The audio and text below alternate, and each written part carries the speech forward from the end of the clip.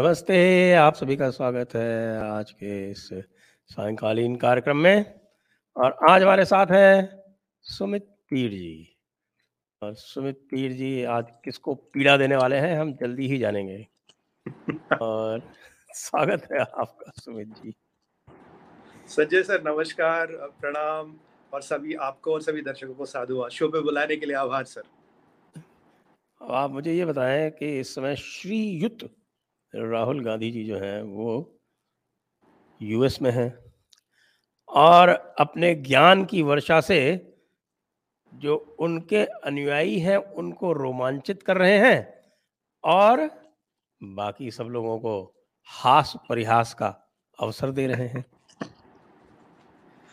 और संजय जब उन्हें सर, ये पता है कि अभी मोदी जी यूएस जाने वाले हैं तो उससे पहले जाकर ये इतना एंटरटेनमेंट देने की क्या आवश्यकता थी?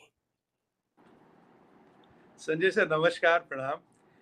देखिए संजय सर, जो राहुल गांधी जी है, राहुल भैया जो है हमारे, वो एंटरटेनमेंट के किंग हैं। पर बिफोर हम उस बाकी चीजों में जाइए, मैं एक चीज आपको और आप दर्शकों का एक चीज की तरफ ध्यान देना चाहूंगा। देखिए लास्ट ईयर दिसंबर में राहुल गांधी जी विदेश में थे जी हाँ, जी हाँ। और हमारे कुछ पाकिस्तान के मित्र और कुछ पाकिस्तान के एस्टेब्लिशमेंट के लोग दुबई में थे। अब की बार राहुल गांधी जी अमेरिका में हैं, ये हमारे पाकिस्तान के कुछ जान पहचान के लोग दुबई में, कुछ टर्की में बैठे हैं और ये जो शहबाज शरीफ है ये भी टर्की में बैठे हुए हैं। तो ये हमेशा इनकी टाइमिंग और आइटिनरी क्यों मिलती है? लास्ट टाइम जब राहुल गांधी जी वहाँ स्टैनफोर्ड वगैरह गए तो ये नदीम अंजुम भी इंग्लैंड चला गया था शॉपिंग करने। वैसे ये शॉपिंग वॉपिंग करने जाता है इंग्लैंड, वैसे और कोई काम वाम नहीं था। तो ये जो अरे देखिए, विचित्र घटना, बाजवा घूम रहा है ना फ्रांस में आजकल। हाँ उसकी तो खैर धुनाई हो गई थी वहां पे, वो तो अफगानों से गालियां वालियां खाने को मिली। कुछ हिंदी में भी मिली थी, वो लोगों ने देखी होगी, हमारे भाइयों बहनों ने। हिंदी में दी थी उसने। हिंदी में भी मिली थी, वो अफगान भाई ने हमारे कहा कि हिंदी में भी दे देता हूँ, अफगानी में भी दे देता हूँ। अफगानी में तो यही बोल दिया था तेरी नस्ल ही खराब है। जब मैंने कहा यार इतने साल लगे समझने में, कोई बात नहीं, देर आए दुरुस्त आए, अच्छी बात है। ये राहुल गांधी जी वहां पहुंचते हैं।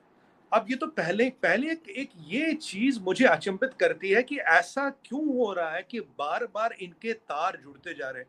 सबके सब एक साथ विदेश चले जाते हैं, एक ही टाइमिंग में चले जाते हैं।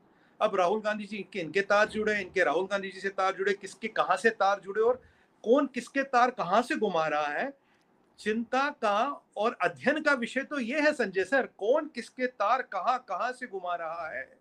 अब देखिए मोदी जी जाएंगे तो इन्हें तो कोई टीआरपी कोई लाइमलाइट मिलनी नहीं है। इन्होंने कहा जो भी जाना है पहले जाके हल्ला हंगामा कर लूं, तमाशा कर लूं। ये 10 20 50 लोग जो भी आते हैं इनके सभा वभा में ही आ जाएंगे। एक बार मोदी जी वहां पहुंच गए फिर तो कांग्रेस का जो वर्कर है वो भी पैसे मांगा, कितने कितने डॉलर दे रहे हो आने के लिए, फिर तो ये परिस्थिति हो जाएगी। तो वहां इसलिए कह रहा पहले हो। अब कुछ चीजों की तरफ मैं आपका ध्यान दिलाना चाहूंगा संजय सर। सबसे पहली बार इन्होंने 2 3 दिन पहले जब ये वहां पहुंचे तो आपकी बार अपनी अटैचिया वटैचिया खुद उठा रहे थे। आपकी बार एमपी तो रहे नहीं, मेंबर पार्लियामेंट भी नहीं है कोई, अब कांग्रेस में कोई राष्ट्रीय अधिकारी भी नहीं है, बस T shirt V shirt jeans लगा के बस घूम रहे थे अटैचिया वटैचिया लगा। और वो सत्यन पित्रोदा, जिसको लोग सैम पित्रोदा कहते हैं, वो सत्यन पित्रोदा जी वहां पे उनका वेट कर रहे थे। अब संजय सर ये सारी प्रक्रिया तो ठीक है, पहले दिन का देखिए, पहले दिन ये जाते हैं और सबसे अचंभित बात करने वाली बात क्या है, इनका ऑर्गेनाइजेशन आईएएमसी, जी हाँ। राइट। आईएसआई आईएएमसी बैक्ड है वो। वाले लोग, इनके आयोजकर्ता, आरएसवीपी में उनके लोगों का नाम लिखा है। अब ये आईएएमसी कौन है, पहले इसकी कुंडली निकाली जाए, ये इसकी कुंडली निकालना जरूरी है। ये आईएएमसी वाले लोग सर वही है जिनका सीधा सीधा संबंध आईएसआई से है। ये आईएमसी वाले लोग यही है जिनका सीधा सीधा संबंध जॉर्ज सोरोस से है। ये आईएमसी वाले लोग वही हैं जहां एक बंदा होता था गुलाम नबी फाई, जो अभी अमेरिका के कारागार में बंद है आईएसआई और पाकिस्तान गवर्नमेंट के लिए लॉबिंग करने के जुर्म में, अमेरिका में बंद है। और ये फाई कौन है संजय सर? ये जो गिलानी था ना, पत्थरबाज गिलानी जो पत्थर चलवाता था कश्मीर में, ये उसका कजिन ब्रदर है, ये चचेरा मेरा भाई है गिलानी का। तो यहाँ गिलानी भी आ गया, या हुर्रियत भी आ गया है, आईएसआई भी आ गया, पाकिस्तान भी आ गया, ये कारागार भी आ गया, यहाँ जॉर्ज सोरोस भी आ गया। तो अब राहुल गांधी जी को, राहुल भैया को कोई बला आदमी नहीं मिला था अमेरिका में, बल्कि ये आईएएमसी वालों को पकड़ने के लिए। और आईएएमसी वाले वही है संजय सर, जब 370 हमने हटाया था, 35 से हटाया था, हर जगह अमेरिका में हमारे दूतावासों का घेराव करना, नारेबाजी करना, काले झंडे लगाना, इसमें भी आईएमसी मिला हुआ है। आईएमसी के तार यही नहीं रुकते, ये जाते मुस्लिम ब्रदरहुड के साथ। अब सवाल ये है, विषय ये है कि ये आईएमसी वाले राहुल गांधी जी के साथ क्या कर रहे, कैसे कैसे लोग के साथ ही गांधी जी घूम रहे हैं हमारे। अच्छा, ये राहुल गांधी जी है, गैंडी जी, GHANDY है, पता नहीं, वो खैर विषय बात का है। पर ये राहुल भैया किन किन लोगों के साथ घूम रहे, कोई भले मानुस नहीं मिले हमारे। देखिए, जहां तक मुझे पता है, हमारे 45 लाख लोग वहां रहते हैं, 45 लाख लोग, 45 लाख लोगों में से यही लोग मिले। अब चलते हैं इनके अधिवेशन पे। अधिवेशन में क्या हुआ संजय सर? पहले इन्होंने जो अपना भाषण शुरू किया, आपकी बार बड़ा सूट वूट अच्छा लगा के गए थे, स्मार्ट लग रहे थे, वो दाढ़ी वाड़ी हटा दी। अच्छा, आपकी बार कोट के ऊपर जनेऊ भी नहीं है, वो रुद्राक्ष की माला भी नहीं है, त्रिगुण भी नहीं है, टीका भी नहीं है। वैसे तो ये दत्तात्रेय कोल कश्मीरी पंडित ब्राह्मण है, शिव भक्त है, तो आज वो ब्राह्मण वाली कोई निशानी दिखी नहीं। कोई बात नहीं, ना दिखे कोई बात नहीं, चलता है, हमारे सनातन में हर चीज अलाउड है, हम बुरा नहीं मानते। अब ये जो शिव भक्त है हमारे श्री राहुल गांधी जी, ये वहां जाते पहले दिन कहते हैं दुनिया में कुछ ऐसे लोग हैं जिनको सब कुछ आता है, और अगर वो भगवान के साथ वार्तालाप में बैठ जाएं तो वो भगवान को ये समझाएंगे कि यूनिवर्स कैसे चलानी है। और ऐसा ही एक नमूना, स्पेसिमेन है हमारे प्रधानमंत्री मोदी जी। तो पहली बात, इन्होंने माननीय प्रधानमंत्री जी को, जिनको 1 बिलियन लोगों ने वोट देके चुना, जो दुनिया के टॉप 10 5 या टॉप 5 लीडरों में किसी भी सर्वे आते, उन्हें उनका इन्होंने विदेश की धरती पे अपमान किया, उन्हें बोलते स्पेसिमेन, यानी कि नमूना। और दूसरी चीज कहते, जिन लोगों को ये पता है कि उन्हें सब कुछ आता है, वो एक बीमारी से ग्रस्त है, it is a disease, these people are disease. तो ये भारत की डेमोक्रेसी को, भारत के गणतंत्र को, भारत के संविधान को, भारत के सिस्टम को और माननीय प्रधानमंत्री जी को डिजीज कहते हैं। पहली बात तो ये हुई। दूसरी बात, तीसरी चीज बोलिए, बात में राहुल गांधी जी बोलते देखिए, मैंने भारत जोड़ो यात्रा की, कोई मोहब्बत की दुकान इन्होंने खोली है, अब उसमें कौन सा सामान बेचे ये मुझे नहीं पता, जिस दिन पता नफरत का सामान बेचते हैं उस मोहब्बत की दुकान में। हर वक्त आपने मेरे नफरत। दिल की बात उनको चुरा ली। उनको सेप्टर से, यानी शेंगोल से नफरत, उसको हाँ स्केप्टर बोलते हैं। स्केप्टिक हाँ, है ना, तो इसलिए उसको स्केप्टर करेक्ट। बोलते हैं। और उसके बाद फिर कहते हैं कि साहब साष्टांग प्रणाम को कहते हैं lying down and all that. हाँ, और कहते हैं कि कैसा आपके, do you expect me to lie down. और वैसे इनके लाइंग डाउन के, इनके दंडवत प्रणाम करते हुए फोटो जो है वो पिछली बार के गुजरात इलेक्शन के बहुत सारे उपलब्ध है। और अभी राजस्थान मध्य प्रदेश के इलेक्शन आएंगे तो फिर से दंडवत प्रणाम करते मिलेंगे भाई साहब। बिल्कुल सर। अब तीसरा चीज उन्होंने, तीसरी विवादास्पद जो चीज उन्होंने बोली, इन्होंने बोला, मैं जो मोहब्बत की दुकान जो आप कह रहे हैं, नफरत का सामान वगैरह, कह रहे हैं कि भाई अब देखिए, यहां देखिए, अभिमान की पराकाष्ठा किसे कहते हैं, हाइट ऑफ एरोगेंस। कहते हैं कि मैंने भारत जोड़ो यात्रा की, और गुरु नानक देव जी मक्का गए थे, थाईलैंड गए थे, उन्होंने भी भारत जोड़ो यात्रा की थी। भाई आप कहा, मतलब आप कहा गुरु नानक देव जी से आपका कंपैरिजन है क्या? मतलब आप अपनी तुलना सीधे गुरु नानक देव जी से कर ली। और ये वही लोग हैं जिन्होंने 84 में सिखों का नरसंहार किया दिल्ली में, 3000 और हमारे सिख भाई गुरु बहन नानक मारे देव जी हैं। कभी थाईलैंड गए नहीं, वो सिखों ने और इनकी बैंड बजा दी। वही बात है, मतलब जो हमारे लिए सामान्य, आपके लिए अब सामान्य, आप भी मेरे लिए जानते हैं सामान्य थाईलैंड है। कैसे लोग जाते हैं, उसमें जो है वो हाँ, खुद थाईलैंड जाता है तो गुरु नानक जी को चेप दिया उसने। नहीं, थाईलैंड से इनका रिश्ता पुराना है, अच्छी जगह है, हाँ। मैं भी गया हूँ। जगह, सीनरी अच्छा, आप बड़ी गए? अच्छी है सर, हम्म। सीनरी बड़ी अच्छी है, जी हाँ, जी खाना हाँ, भी नहीं अच्छा नहीं, मिलता सीनरी भी बहुत अच्छी है, खाना बहुत अच्छा है, और भी चीजें बहुत अच्छी है। जी हाँ, जी है। अब क्या करें सर, थाईलैंड जगह ही कुछ ऐसी है, तो अब इनको ज्यादा ज्ञान होगा। सुना कराबी के आसपास बहुत घूमते हैं, कोई जगह कराबी, वहां उसके आसपास बहुत घूमते हैं। वहां सुना समंदर बड़ा अच्छा है, लहरें बड़ी अच्छी, बड़ा शांत समंदर है, वाटर सर्फिंग और ये सब बड़ी अच्छी होती है। बाकी कुछ नहीं होता वहां पे, बाकी तो सब ठीक है। तो ये अब इन्होंने अपनी तुलना सीधा सीधा गुरु नानक देव जी से कर ली, सरदारों को नरसंहार करने वाले। इनके पिताजी श्री स्वर्गीय राजीव गांधी जी ने बोला था, जब बड़ा पेड़ गिरता तो धरती कांपती है। ये भी इन्होंने ही बोला था, हम कुछ नहीं बोल रहे। अब ये आगे जाते हैं, अब ये एक जो नया ये जो बोगी लेके चलते हैं वो है जी मुसलमानों का नरसंहार हो रहा है। अब भाई दुनिया में सबसे ज्यादा मुसलमान तो यही हो गए, मुझे लगता है इंडोनेशिया को तुमने पार कर लिया होगा अब तक। तो दुनिया में सबसे ज्यादा मुसलमान यही है। कोई 10 नहीं इंसिडेंट नहीं, बताइए कहाँ पाकिस्तान सबसे आगे निकल गया अब। निकल गया। अच्छा चलिए मुबारक हो जी, कहीं तो आगे निकला। वैसे भी आपने ही फर्टिलिटी रेट बताया साहब, 3.4 है। 3.4 वाला जो है, हम क्या, हम कहाँ उसके आसपास ठहरेंगे। हाँ हम नहीं पहुंच पाएंगे वहां पे। तो अब मुसलमानों का नरसंहार हो रहा। फिर बोला इन्होंने एक और विवादास्पद बात बोली इन्होंने, अब सेल्फ गोल किया। खैर सेल्फ गोल करने में ये मास्टर है। इन्होंने बोला कि भाई मुसलमानों के साथ वही हो रहा है जो 1980 के दशक में दलितों के साथ हो रहा था यूपी में। अब माननीय राहुल गांधी जी को कोई ये दिलाए, भैया वहां स्टेट में भी आपकी सरकार थी, सेंटर में भी आपकी सरकार थी, तो क्या राहुल गांधी जी आप ये मान रहे हैं हमारे दलित भाइयों और बहनों का शोषण उत्पीड़न आपके राज्य में हुआ? 1980 के दशक में कांग्रेस के राज्य में दलितों का शोषण उत्पीड़न हुआ, प्रताड़न हुआ। ये तो आप खुद मान रहे हैं, तो युवराज खुद कह रहे हैं, ये हम नहीं कह रहे। ये जयपुर डायलॉग भी नहीं कह रहा, संजय दीक्षित जी भी नहीं कह रहे, सुमित पीर भी नहीं कह रहा, ये खुद राहुल गांधी जी कह रहे हैं कि मेरे राज्य में ऐसा हुआ। अब यही नहीं रुके, फिर ये दूसरी जगह आए। फिर जो आपने बात बोली, कहते you want me to lie down. अब ये लाई डाउन बड़ा विवादास्पद वर्ड है इंग्लिश में, इसके कई सारे मतलब निकलते हैं। अब मेरे को तो ज्यादा इंग्लिश आती नहीं सर, मैं तो सरकारी स्कूल से पढ़ा हूँ, तो मेरे को अंग्रेजी ज्यादा नहीं आती। अब पता नहीं इसका क्या मतलब है। मुझे कुछ दोस्तों ने कहा, मित्रों ने कहा, भाई इसके बहुत मतलब निकलते हैं। मैं कहा भैया हम कहीं ऑक्सफोर्ड से तो पढ़े नहीं, पढ़े होते तो हमें भी शायद समझ आता है। इतनी अंग्रेजी तो हमारी वैसे ही तंग है, सरकारी स्कूल से पढ़े हैं। दो केजरीवाल जी ये सोचते कि दिल्ली के सरकारी स्कूलों का इन्वेंशन उन्होंने किया था, बट ये केजरीवाल की गरदार है, उस पर फिर कभी बात करेंगे। अब इन्होंने कहा you want me to lie down. Sir मैंने उसके बाद एक वीडियो ट्वीट किया, अभी भारत जोड़ो यात्रा में जब इनकी दाढ़ी बड़ी थी ऐसे सद्दाम हुसैन जैसी, वहां राहुल भैया ऐसे लेट के अष्टांग प्रणाम कर रहे थे।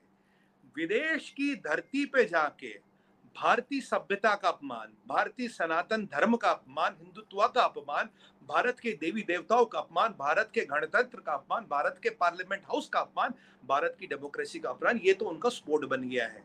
ये जैसे बाहर जाके लोग कुछ यॉचिंग करते हैं, कुछ थाईलैंड में कुछ खेल वेल खेलते हैं, वैसी कर, तो वैसी उसी तरह से इनका ये स्पोर्ट बन गया है भारत का अपमान करना। इनको लगता है कि भारत का अपमान कर करके मेरा गौरव बढ़ेगा, मेरा कीर्तिमान बढ़ेगा, मैं एक बहुत बड़ा इंटरनेशनल लीडर बन जाऊंगा। ये इनकी कहानियां थी, ये पहली चीज। उसके बाद अगले स्टेप पे आए, ये भी मैं आपको एक चीज बताऊं, ये तो उन्होंने सेल्फ गोल किए। अब फिर ये इनकी कहानी आगे चलती, एक जगह सभा हो रही है, संजय सर सभा हो रही है। अब सभा में राष्ट्रीय गान हो रहा है। अब दिक्कत ये है, इनकी सभा में जो लोग बैठे थे वो भारतीय तो शायद ही थे, दिखते थे भारतीय। देखिए बांग्लादेशी, पाकिस्तानी भी भारतीयों के आसपास दिखते। अब ये अनाउंस किया गया राष्ट्रगान के लिए खड़े हो। अब बांग्लादेशी क्यों खड़ा हो, पाकिस्तानी क्यों खड़ा हो, भाई ये म्यांमार वाला क्यों खड़ा, रोहिंग्या क्यों खड़ा हो, नहीं होगा ना। उस चलो वहां तक तो ठीक है। अब जब राष्ट्रीय गान आधा निकल गया संजय सर, लोग खड़े नहीं, 80%, 50-60% लोग बैठा हुआ। राहुल गांधी जी को लगा अरे इसकी तो वीडियो बन रही भैया, ये तो हाथ, ये तो भैया मीडिया में आ जाएगा। इन्होंने, अब पता है ये क्या कहते हैं, माइक टेस्टिंग। मैं इनसे पूछता हूं, क्या आपका अहंकार इतना बढ़ गया है राहुल गांधी जी कि mike testing, so called mike testing आप राष्ट्रीय गान चला के करते हैं? आधे में आपने राष्ट्रीय गान को रोका, माइक टेस्टिंग। मतलब इतना अहंकार, अहंकार की पराकाष्ठा है संजय सर। इतने आप, ठीक है माना आपका नाम नेहरू, आप गांधी, आप बहुत बड़े खानदान से आते होंगे, मुझे उससे कोई मतलब नहीं। भारत के 140 करोड़ लोगों का अपमान, हमारे राष्ट्रीय गान का अपमान आप कह रहे हैं माइक टेस्टिंग। आपको तो उठ के माफी मांगनी चाहिए, अगर लोग खड़े नहीं हुए माफी मांगनी चाहिए। अब मैंने इसका अध्ययन किया। अब जब ये घटना हुई तो मैंने कहा यार ये अध्ययन करना पड़ेगा, कहानी क्या, ये ट्विस्ट कहां कहानी में। अब सर मैंने देखा कि इनके जो न्यूयॉर्क की सभा थी उसमें लिखाई जो आईएमसी के लोग थे, सारे सारे लोग उन्हीं के नाम थे सब। उसमें तो पिकअप पॉइंट्स भी सारे मस्जिदों पे थे। हाँ वही आ रहा हूं उस पे। अब उस पे सारे पिकअप मस्जिदों पे थे। अब मुझे बताइए, भारतीय मुसलमान के लिए जो भारत का हिस्सा है उसके लिए तो मस्जिद अलग नहीं ना। अमेरिका में एक मुस्लिम मस्जिद है, वहां भारतीय भी जाएगा। वहां पाकिस्तानी भी जाएगा, सीरिया भी जाएगा, लेबनान भी जाएगा, सूडान भी जाएगा, बांग्लादेशी भी जाएगा, ईरानी भी जाएगा, इराकी भी जाएगा और फलस्तीनी भी जाएगा। सब जाएंगे ना वहां पे, जितने 57 मुसलमान होंगे सब उस मस्जिद में जाएंगे। कोई भारतीय मुस्लिम मुसलमान की मस्जिद नहीं। तो अब जब उन मस्जिदों से गाड़ियां चलाई जा रही थी, तो संजय सर आप कृपया ये बताएं, आप इतने एक्सपीरियंस्ड खुद है, आप ब्यूरोक्रेट रहे हैं, आप आईएएस अफसर हैं, आप बताइए आप कैसे डिफरेंशिएट करेंगे इस बस में केवल भारतीय मुसलमान बैठ रहे हैं? बैठेगा मुसलमान, पर ये भारतीय है, ये पाकिस्तानी है, बांग्लादेशी है, लेबनीज है, सीरियन है, ये अल्जीरियन है। तो ये कहानी आप बना क्या रहे हो एक राहुल बात गांधी आपको जी? और बता दूं, जी एक बात आपको इसी में आपकी बात में ऐड कर देता हूं कि जी। जितने भारतीय वहां पे हैं, हम्म। भारतीयों में भारतीय मुसलमानों की संख्या 2% से भी कम है। आप मैं समझ आने लीजिए वाला था उस कितने चीज में, भारतीय मुसलमान होंगे वहां। मैं आने वाला था। मैंने पहले ही बताया संजय सर, हमारे 45 लाख लोग हैं अमेरिका में। 45 लाख लोगों में से आपको कोई भला मानस नहीं मिला, कोई भी एक आपको ढंग का व्यक्ति नहीं दिया। आईएमसी वालों को पकड़ा आपने। फिर अब ये जो 2% लोग हैं, तो अगर हम गणित करें तो ये तो कुछ हजार लोग निकल आते हैं। तो अब आपने जब मस्जिद के बाहर बसें लगा ली, तो आपको क्या गारंटी इसमें पाकिस्तानी नहीं बन रहे, सीरियन नहीं बैठ रहा, लेबनीज नहीं बैठ रहा, बांग्लादेशी नहीं बैठ रहा, श्रीलंकन नहीं बैठ रहा, रोहिंग्या नहीं बैठ रहा? आप बैठे कहेंगे ही कि वही भाई थे मैं सारे मुसलमान सब उसमें। कम्युनिटी नहीं, मैं अब आप बोलेंगे मैं मुसलमान कम्युनिटी को आउटरीच करो, आप कर सकते, कोई बात नहीं, डेमोक्रेसी आपको हक देती है। पर राहुल गांधी जी, आप इलेक्शन क्या पाकिस्तान में लड़ने जा रहे हैं, सीरिया में लड़ने जा रहे हैं, बांग्लादेश में लड़ने जा रहे हैं, सूडान में, अल्जीरिया में, लेबनान में, मोरक्को में, कहाँ इलेक्शन लड़ रहे हैं? जहां तक मुझे पता आप तो सिर्फ वायनाड में इलेक्शन लड़ते हैं। वहां भी आप पता नहीं, आप आने वाले 6 साल तक इलेक्शन तो लड़ नहीं पाएंगे। तो आने वाले 8 सालों तक तो आपके इलेक्शन में लड़ने की संभावना भी नहीं है। तो क्या आप विदेश में जाके इलेक्शन लड़ रहे हैं? कोई ऐसी अगर आपकी मंशा है तो आप बताइए। और जहां तक मुझे लगता है विदेश में इलेक्शन तो लड़ नहीं सकते। तो यहाँ एक प्रश्न चिन्ह उठता है संजय सर, कि राहुल भैया चाहते क्या है, कौन सी चीज बन रही है, कौन सी नई टूल किट तैयार हो रही है, कौन सी नई खिचड़ी बन रही है? दुनिया भर के मुसलमानों को आपको संबोधन करने का मतलब क्या?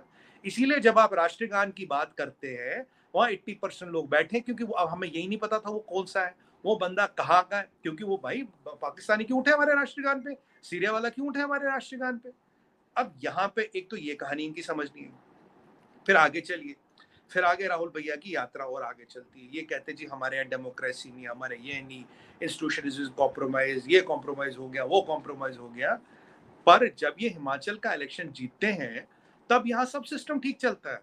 तब सुप्रीम कोर्ट ठीक है, इलेक्शन कमीशन ठीक है, वीवीपैट ठीक है, तब आपके इलेक्शन मशीनरी ठीक है, पुलिस ठीक है, ईवीएम भी खराब नहीं है।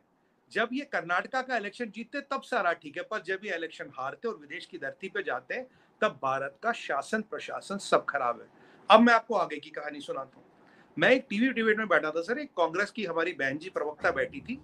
तो वो मुझे कह रही है ये जो मैंने कहा ये जो इतना क्राउड आया मोदी जी के लिए, कह रही है बीजेपी ना प्रचार में अच्छा है। मैंने कहा अच्छा, प्रचार में अच्छा है। तो मैंने कहा आपके कहने का मतलब है जो हमारे बाहर रहते हैं हमारे भाई बहन जो एनआरआईज है वो बिकाऊ है? तो आपको क्या लगता है उनको 10-10 डॉलर दिए गए और वो जो स्टेडियम पहुंचे और मोदी मोदी कर लो? तो अगर ये पीआर है तो मतलब वो सारे लोग किराए के हैं। अगर वो सारे लोग किराए के, तो उन्हें 10-10 20-20 डॉलर देके बिठाया गया, मोदी मोदी कर लो। तो मैंने कहा आपकी अहंकार की पराकाष्ठा नहीं है कि आप हमारे भारतीय मूल के एनआरआईज पे, हमारे भाई भाई बहन जो विदेशों में रहते हैं, आप उन पे प्रश्न चिन्ह लगा रहे हैं, आप उन पे प्रश्न चिन्ह लगा रहे हैं। और राहुल गांधी जी की मीटिंग में ही वो कुछ सरदार खुद गाए, पहले उनको कहते हैं आपका स्वागत है। कुछ सरदार है, देखिए मैं उसको समर्थन नहीं करता, मैं खालिस्तानियों को किसी भी सूरत में किसी भी तरह से समर्थन नहीं करता। ये हुआ मतलब यहाँ पे आप कह रहे हैं कि, और फिर आगे सर, आगे बहन जी ने बोला तो मैंने कहा बहन जी अब आप कह रही है कि भारत का जो जुडिशियल सिस्टम है वो भी कॉम्प्रोमाइज्ड है। तो वहां आपके नेता कह रहे हैं कि भैया ये सब इंस्टीट्यूशन कॉम्प्रोमाइज्ड है, सब चीज भारत में कॉम्प्रोमाइज है। यहाँ आप कह रही जो हमारे एनआरआई भाई बहन है और पेट्रियट्स भारतीय है, अच्छी बात है, वो बिकाऊ है। आप कहती है भारत का judicial system is upon sale. मतलब आप ये चाहते हैं क्या? आपको क्या लगता है वहां बैठे बैठे नैरेटिव सेट करेंगे और उससे आपको यहाँ वोट मिलेंगे? राहुल गांधी जी, संजय सर शायद भूल जाते हैं, ये जो स्टैनफोर्ड वाले हैं या ऑक्सफोर्ड वाले हैं, ये वोट देने नहीं आएंगे। ये तो कुछ लोग बैठ के वहां ताली जरूर बजा देंगे, वोट तो आपको हमको ही देना है ना। जो हमारे भाई बहन ये दर्शक जो देख रहे हैं वोट तो वो देते हैं। जो 100 करोड़ लोग भारत रहता, गांव में रहता, गली में रहता, कूचे में रहता, वोट तो वो देगा ना। स्टैनफोर्ड वाला वोट नहीं देगा, ऑक्सफोर्ड वाला वोट नहीं देगा, येल यूनिवर्सिटी वाला वोट नहीं देगा, न्यूयॉर्क वाला वोट नहीं देता। ये चीज राहुल गांधी जी को कौन समझा? फिर मैंने इसका अध्ययन किया, यार ऐसी क्या बात है राहुल जी में, ये इतनी गलतियां कैसे कर देते हैं। मैंने कहा ये बात देखिए संजय सर, तो सीट से 50 seat. Hello hello hello hello. तो आप दर्शकों से अनुरोध है कि कृपया आप हमारे वीडियो को शेयर करें, लाइक करें, सब्सक्राइब करके बेल आइकॉन अवश्य दबाएं और साथ में हमें पत्रम पुष्पम सहायता भी करें। हमारे मर्चेंडाइज इस समय उपलब्ध हैं, आप जा सकते हैं मर्चेंडाइज के पेज पर। ये इस समय हम आपको बता रहे हैं, यह मग आपके लिए उपलब्ध है, आप इसको भी वहाँ से क्रय कर सकते हैं, खरीद सकते हैं। और ये आप देख सकते हैं, ये मर्चेंडाइज का पेज है, इसका डिस्क्रिप्शन में इसका लिंक दिया हुआ है, वहाँ जाकर आप इसको क्रय कर सकते हैं। तो अब हम चलते हैं वापस। सुमित पीर जी संभवतः ज्वाइन कर चुके हैं, उनके पास अब हम चलेंगे।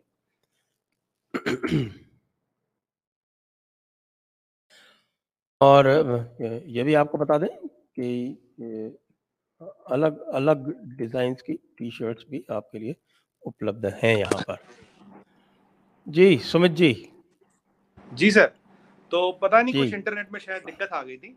तो अरे अब सुन लिया ये होगा हाँ, आपके यहाँ कुछ आईएसआई जरा, वालों ने।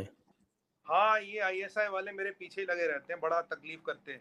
वैसे मैंने इनको बोल दिया ना, आज आपके सारे कुछ लोग दुबई में हैं, कुछ टर्की में, कुछ अमेरिका में हैं। इस सिंक्रोनी इनकी बड़ी बहुत दोस्ती है सर वैसे भी। अच्छा, तो अब ये राहुल गांधी जी के सारे, मैंने कहा यार इसका अध्ययन किया, राहुल जी ने क्या किया। मैंने कहा 50 सीटों से 450 सीटों से 50 सीटें आने में बहुत मेहनत लगती है, ये आप जानते ही होंगे। दूसरी बात संजय सर मैं आपको बता दूं, आज तक 145 एमपी और 290 एमएलए कांग्रेस से निकल चुके हैं। ठीक है सर, ये निकल चुके हैं। 49 में से 29 election out of 49 he has lost 39 elections. ये भी वर्ल्ड बुक गिनीज बुक में रिकॉर्ड है। और ये जो आज ये इनका जो शुभ वक्त वाली जो चोला है, ये यूएस वर्स में ये नहीं पहनते, ये केवल भारत में पहनते हैं, इलेक्शन के टाइम पे पहनते, अन्यथा नहीं पहनते।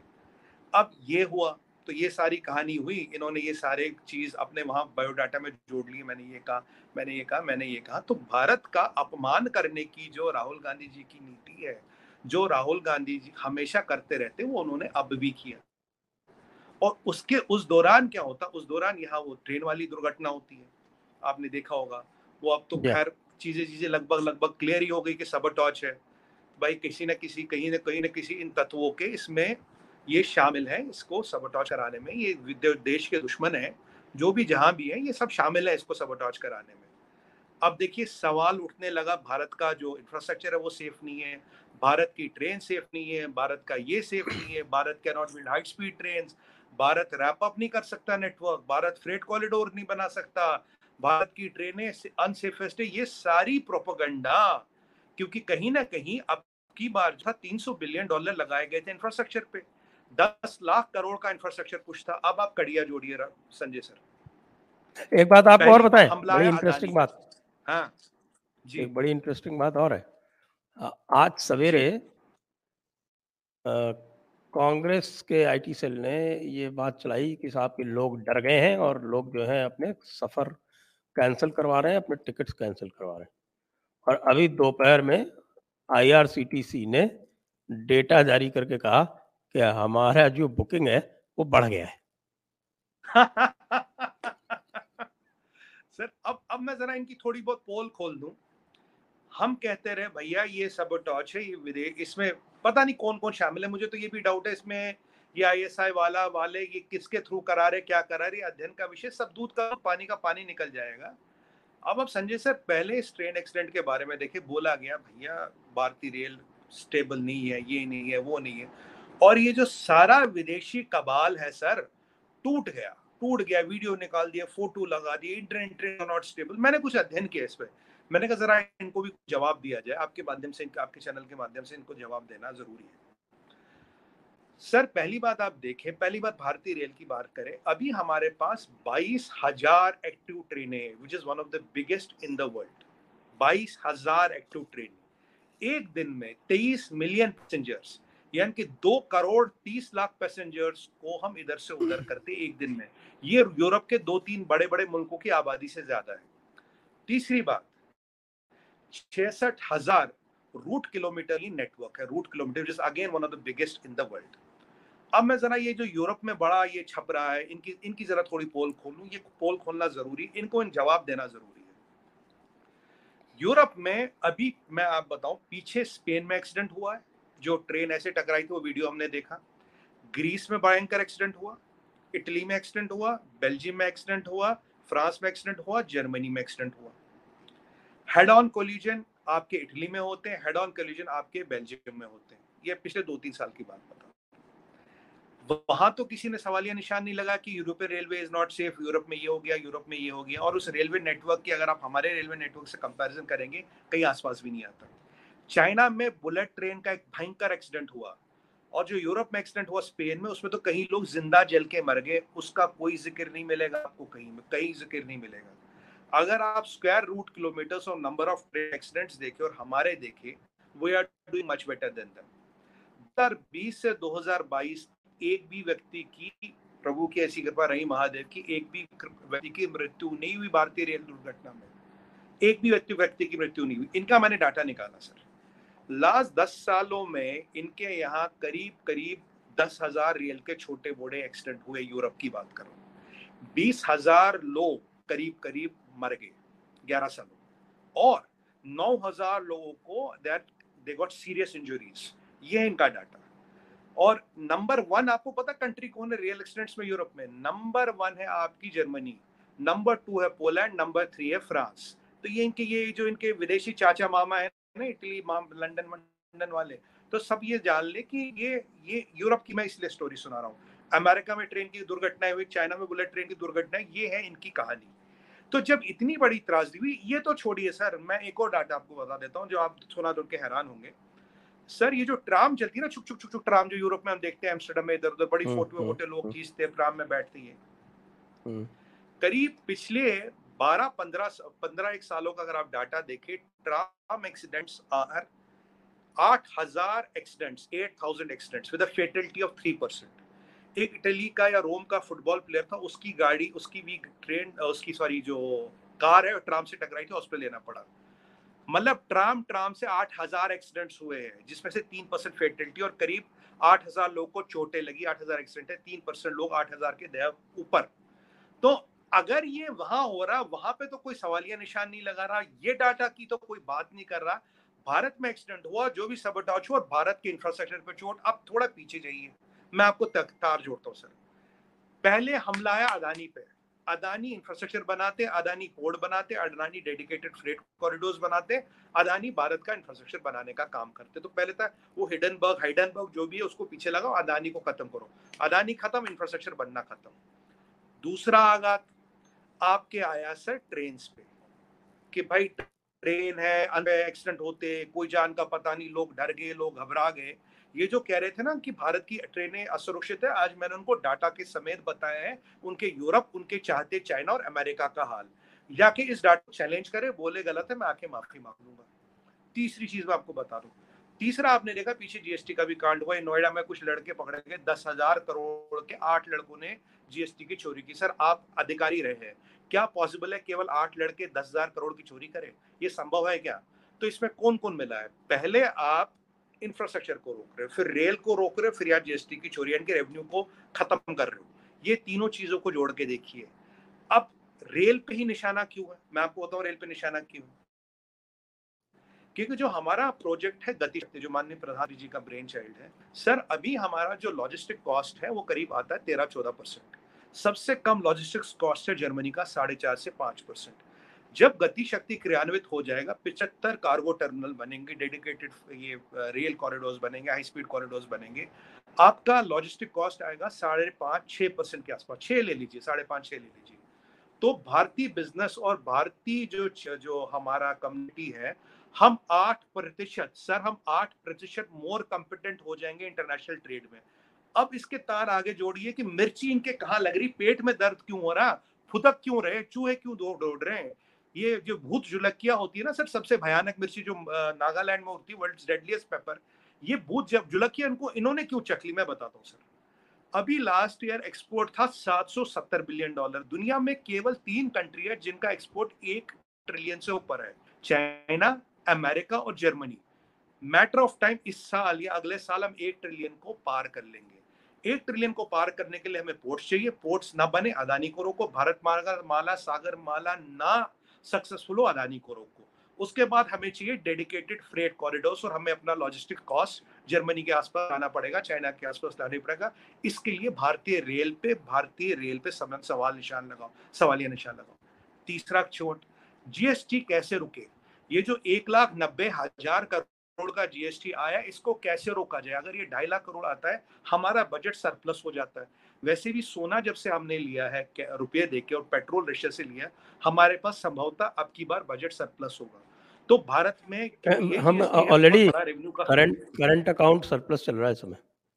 बिल्कुल, करंट अकाउंट हमारा सरप्लस चल रहा है। तो अब इसको ये 2.5 लाख करोड़ कैसे होने से रोके ताकि भारत का इंफ्रास्ट्रक्चर रुके। क्या मेरा कहना गलत है सर? एनआईए की रिपोर्ट थी कुछ महीने पहले कि भारत के इंफ्रास्ट्रक्चर पे हमला होगा। क्या मैं गलत हूं कहने में? जो उदयपुर का ब्रिज था उस पे फ्यूज वायर, डेटोनेटर और ये लगा के उसे उड़ाने की कोशिश की थी। क्या ये कहना गलत होगा? इस भयंकर एक्सीडेंट से पहले तिरुचि में किसी ने रेल ट्रैक पे टायर रखे थे, लॉरी के टायर। भैया लॉरी का टायर तो 2000-5000 का कबाड़ में बिकता है, वो टायर किसने रखे थे? क्या ये कहना गलत होगा? कल एक लड़का बच्चा, पता नहीं उसकी मंशा क्या थी, पकड़ा गया, पत्थर लगा रहा था रेलवे ट्रैक पे, वो हमारे सतर्क रेलवे कर्मचारियों ने पकड़ा। क्या ये कहना गलत होगा? अहमदाबाद वाले रूट में एक रेल का टुकड़ा निकाला गया था। क्या ये कहना गलत, ट्रैक का टुकड़ा निकाला गया? क्या ये कहना गलत होगा उदयपुर वाले ट्रैक में जो ब्रिज बना था, कुछ दिन पहले इनॉग्रेशन किया था प्रधानमंत्री जी को, उसको सबोटाज किया गया। तो 3 बड़े एक्सीडेंट तो हमने रोक दिए, एक हो गया ये वाला। पहले जब मैं टीवी पे कह रहा था ये सबोटाज है, मेरे पे चैट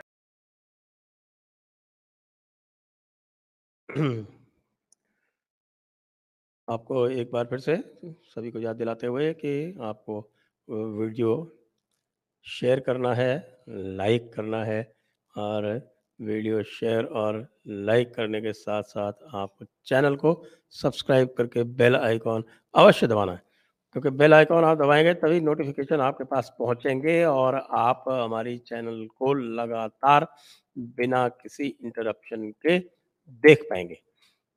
और आपको हम यह भी बता दें कि इस समय हमारा जो मर्चेंडाइज सेक्शन है वो भी ऑपरेशनल है, और उस मर्चेंडाइज सेक्शन में आप तरह तरह की चीज़ें क्रय कर सकते हैं, जिसमें आपको मैंने एक अभी थोड़ी देर पहले एक ये मग दिखाया था। ये सबसे इस समय जो है वो हॉट सेलिंग आइटम है। देखिए इस पे जयपुर डायलॉग्स लिखा हुआ है। इसके अतिरिक्त बहुत सारी टी शर्ट्स इत्यादि जो हैं, जो नेशनल एम्बलम्स के साथ में आपको उपलब्ध हैं। जी सुमित जी, आज तो आईएसआई सर। वाले बहुत ज़्यादा पीछे लग गए हैं आपके, लगता है। हाँ, लगता बहुत ज्यादा पीछे लग गए। और कोई तो मुझे कह रहा था तेरे फोन में पेगासस है। मैंने कहा डाल दो, फोटो भी छपना दुनिया के हर पेपर में, ताकि मेरा भी प्रचार प्रसार हो। तो कि भाई हमारी भी कुछ औकात है, पेगासस वेगासस रखा। मैं राहुल गांधी की तरह डर थोड़ी लगता है, डाल दो फोन में पेगासस, कुछ भी डाल दो।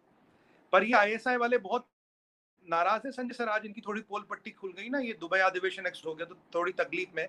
कोई बात नहीं, ठीक है। अच्छा, तो ये जो तिरुचि में टायर रखे गए, 2 रेल के डब्बे को जलाने की गई।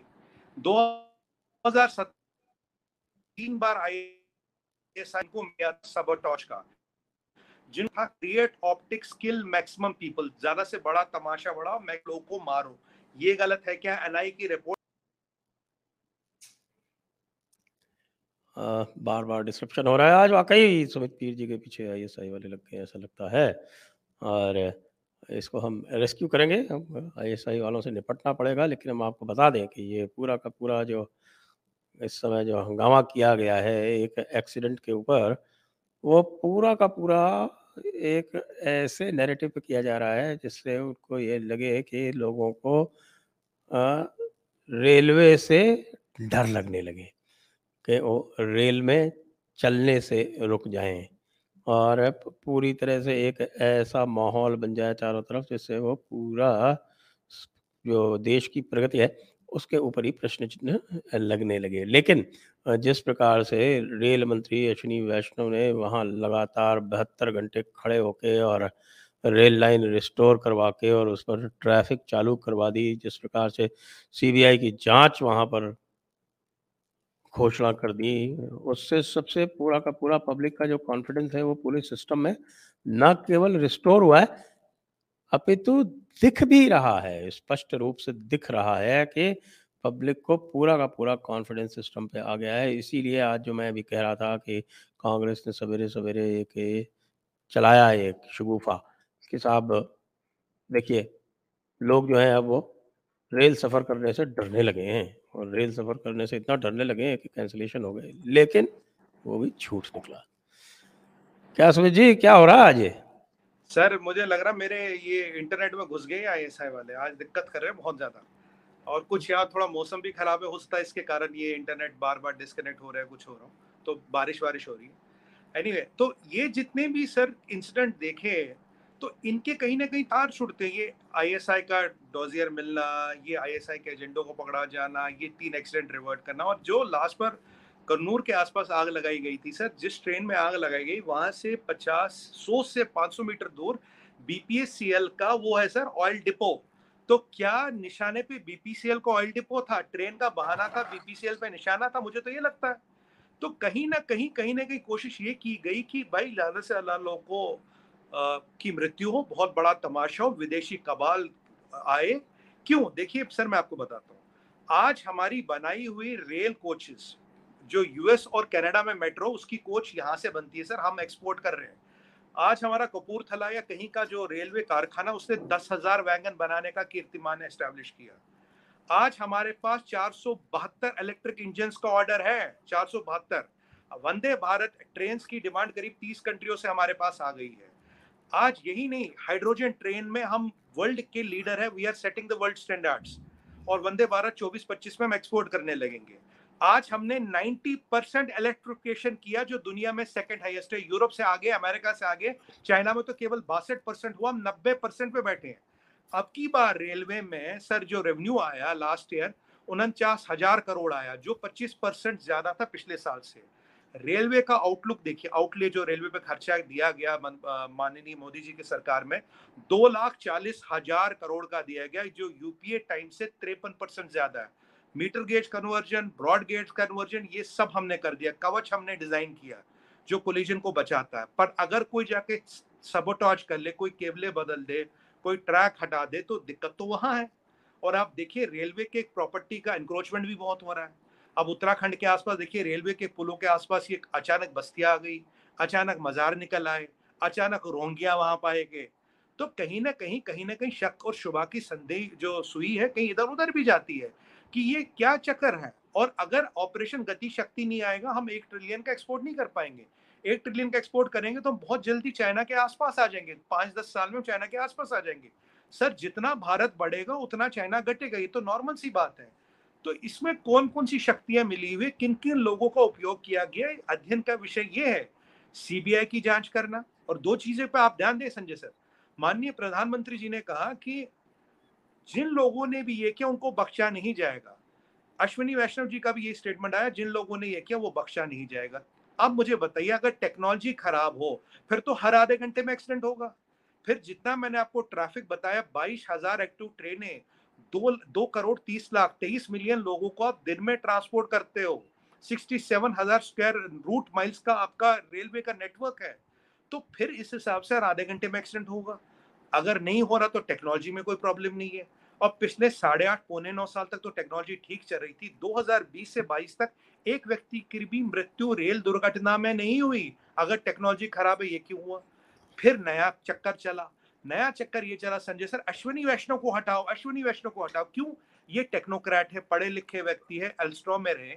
इनके नेतृत्व में $20 बिलियन का एफडीआई आता है रेलवे में, 10.5 बिलियन तो आपके एल्स्ट्रॉम नहीं लगाया। नई टेक्नोलॉजी एल्स्ट्रॉम के साथ बन रही है, रेलवे के कीर्तिमान बन रहे हैं। वंदे भारत, जिसे मैं सेमी बुलेट ट्रेन कह रहा हूँ, वो आ रही है, इंजनों का ऑर्डर आ रहा है। और मैं आपको एक और चीज बताऊं, पहले दुनिया में कोई ऐसी कंपनियां थी 8-10 जो डीजल इंजन बनाती थी, और उनका सबसे बड़ा कस्टमर सर भारतीय रेलवे था, क्योंकि और तो कोई डीजल इंजन इस्तेमाल करता नहीं। ये जो कट और कमीशन की राजनीति थी, कट और कमीशन की राजनीति ये चलती थी, ये अश्विनी वैष्णव के आने के बाद बंद हुआ। तो ये निशाने पे तो आएगा ही, कबाल के निशाने पे ये कि अश्विनी वैष्णव को हटाओ। एक बार बताइए, जब ये लालू प्रसाद जी रेल मंत्री थी तब तो एक कोयला की ट्रेनिंग गायब हो गई थी, गायब हो गई सर, कोयला की ट्रेनिंग गायब हो गई। पीसी सरकार का भी बड़ा जादू था, पीसी सरकार से भी कोई बड़ा जादूगर आया, उन्होंने कोयले की ट्रेनिंग गायब कर दी। नीतीश कुमार जी के अगर आप रिकॉर्ड देखें, सबसे ज्यादा कोलिजन, सबसे ज्यादा डिरेलमेंट और सबसे ज्यादा एक्सीडेंट हुए। मैंने आपको जर्मनी का भी डाटा दिया, अमेरिका का भी दिया, चाइना का भी दिया, ममता दीदी का भी रिकॉर्ड सामने है।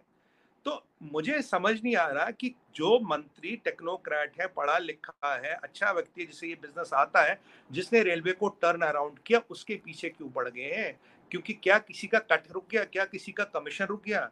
क्या कहीं लोगों को बाहर कमीशन नहीं मिल रहा? दिक्कत वहां हो रही है, दिक्कत कहाँ हो रही ये है? अश्विनी वैष्णव तो बहाना है, मोदी असली निशाना है।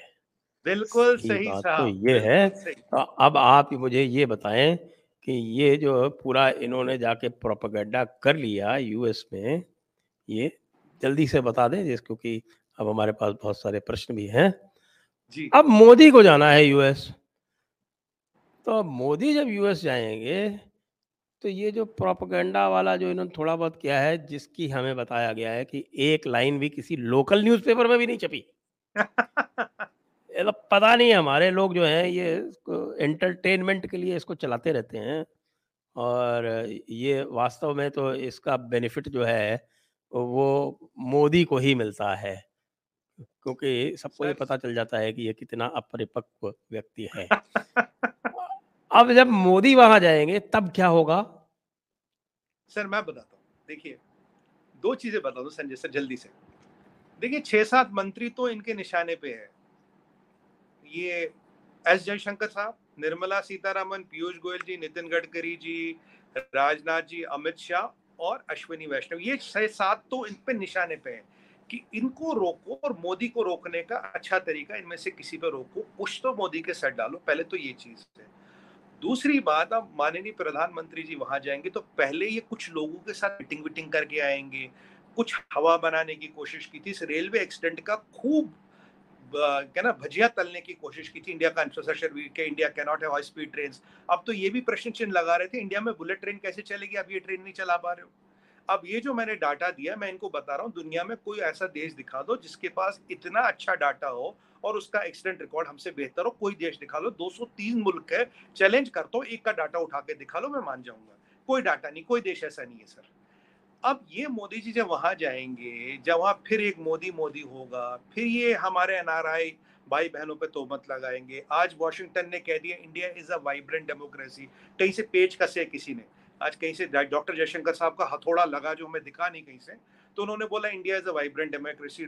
ये लॉयड ऑस्टिन साहब यहाँ आए हैं, ये डिफेंस कॉपरेशन की बातें कर रहे हैं, डीलों की बातें कर रहे हैं। अमेरिका अपनी खैर, डेट सीलिंग हिट कर। अमेरिका भी दो मुंह से बात करता है, ये तो है, लेकिन इस समय तो पूरी तरह से इस समय तो अभी अभी पूरी तो तरह से गुणगान गीत कर गा रहा रहा सर, है। नहीं, अभी तो क्या, गुणगान कर रहा। मोदी का विजिट है ना, तो करना ही पड़ेगा, क्या हाँ, करेंगे। अब ये जो इनका प्रॉपर, पर एक चीज तो मुझे बड़े दुख के साथ कहना पड़ रहा है सर, अब की बार भी इनके पैसे डूबे। जितना पैसा लगाया था, जितना भाई वो सारे प्रचार किया था, पाकिस्तानी बांग्लादेशी वोट तो देंगे नहीं, वही फायदा तो क्या कह रहा हुआ। हूँ। हाँ, मतलब सीरिया सूडान वाला भी वोट नहीं देगा, अल्जीरिया वाला भी वोट नहीं देगा। अब या तो राहुल गांधी जी ये बताए कि वो पाकिस्तान में चुनाव लड़ रहे, तो बात अलग है, हमें उसकी, आपको मेरे को तो जानकारी है नहीं अभी, मुझे लगता किसी को नहीं। पर हाँ, एक और चीज उन्होंने कह दी सर, एक चीज कहनी भूल गया, वो मेरे जहन में थी, भूल गया। ये राहुल गांधी जी का ऐसा जादू चल जाता ना, हम एक्साइट हो जाते सर। मतलब जी। अब समझ नहीं आता कि बोले कब हंसे कब, दिक्कत यहाँ होती है। अब इन्होंने एक और चीज कही, राहुल गांधी जी बहुत बड़े विद्वान है, उन्होंने बोला सब एनआरआई है। हाँ। Mahatma Gandhi ji NRI, Jawaharlal Nehru NRI, Sardar Patel NRI, B R Ambedkar NRI, Subhash Babu भी एनआरआई है। मैंने कहा राहुल जी आप भी एनआरआई बनिए, काय को यहाँ परेशान हो ये रहे आपको एक बात बताऊं, हैं। ये सारे के सारे जिनका नाम लिया ना, ये वहाँ पढ़ने गए थे, और राहुल गांधी को ये नहीं पता है कि जो स्टूडेंट वीज़ा पे जाता है ना, उसको एनआरआई नहीं कहते। मैं तो कह रहा हूँ इन्हें भी बनना, वैसे जितनी देर ये बाहर महीने में रहते हैं, अगर ये 90 दिन या 180 दिन बाहर है, ये भी एनआरआई बन जाएंगे। 180 दिन कितना होता है, 6 महीने तो होते हैं। नहीं नहीं नहीं बस नहीं ये नहीं नहीं, इटली विटली एक इटली विटली एक सौ घूमते आए। एक 180 दिन, मतलब ये भारत में 6 महीने, 180 दिन से कम रहने चाहिए, हाँ तब ये 180 एनआरआई दिन से ज्यादा कहलाएंगे। बाहर है। हाँ, हाँ, तो तो अब देखिए इटली थाईलैंड वाईलैंड मिला के टाइम कट जाएगा। इटली तो थाईलैंड कर देना फ्रांस चाहिए, क्योंकि मोनाको। अगर एनआरआई से ही सफलता मिलती है तो ऐसा होना चाहिए।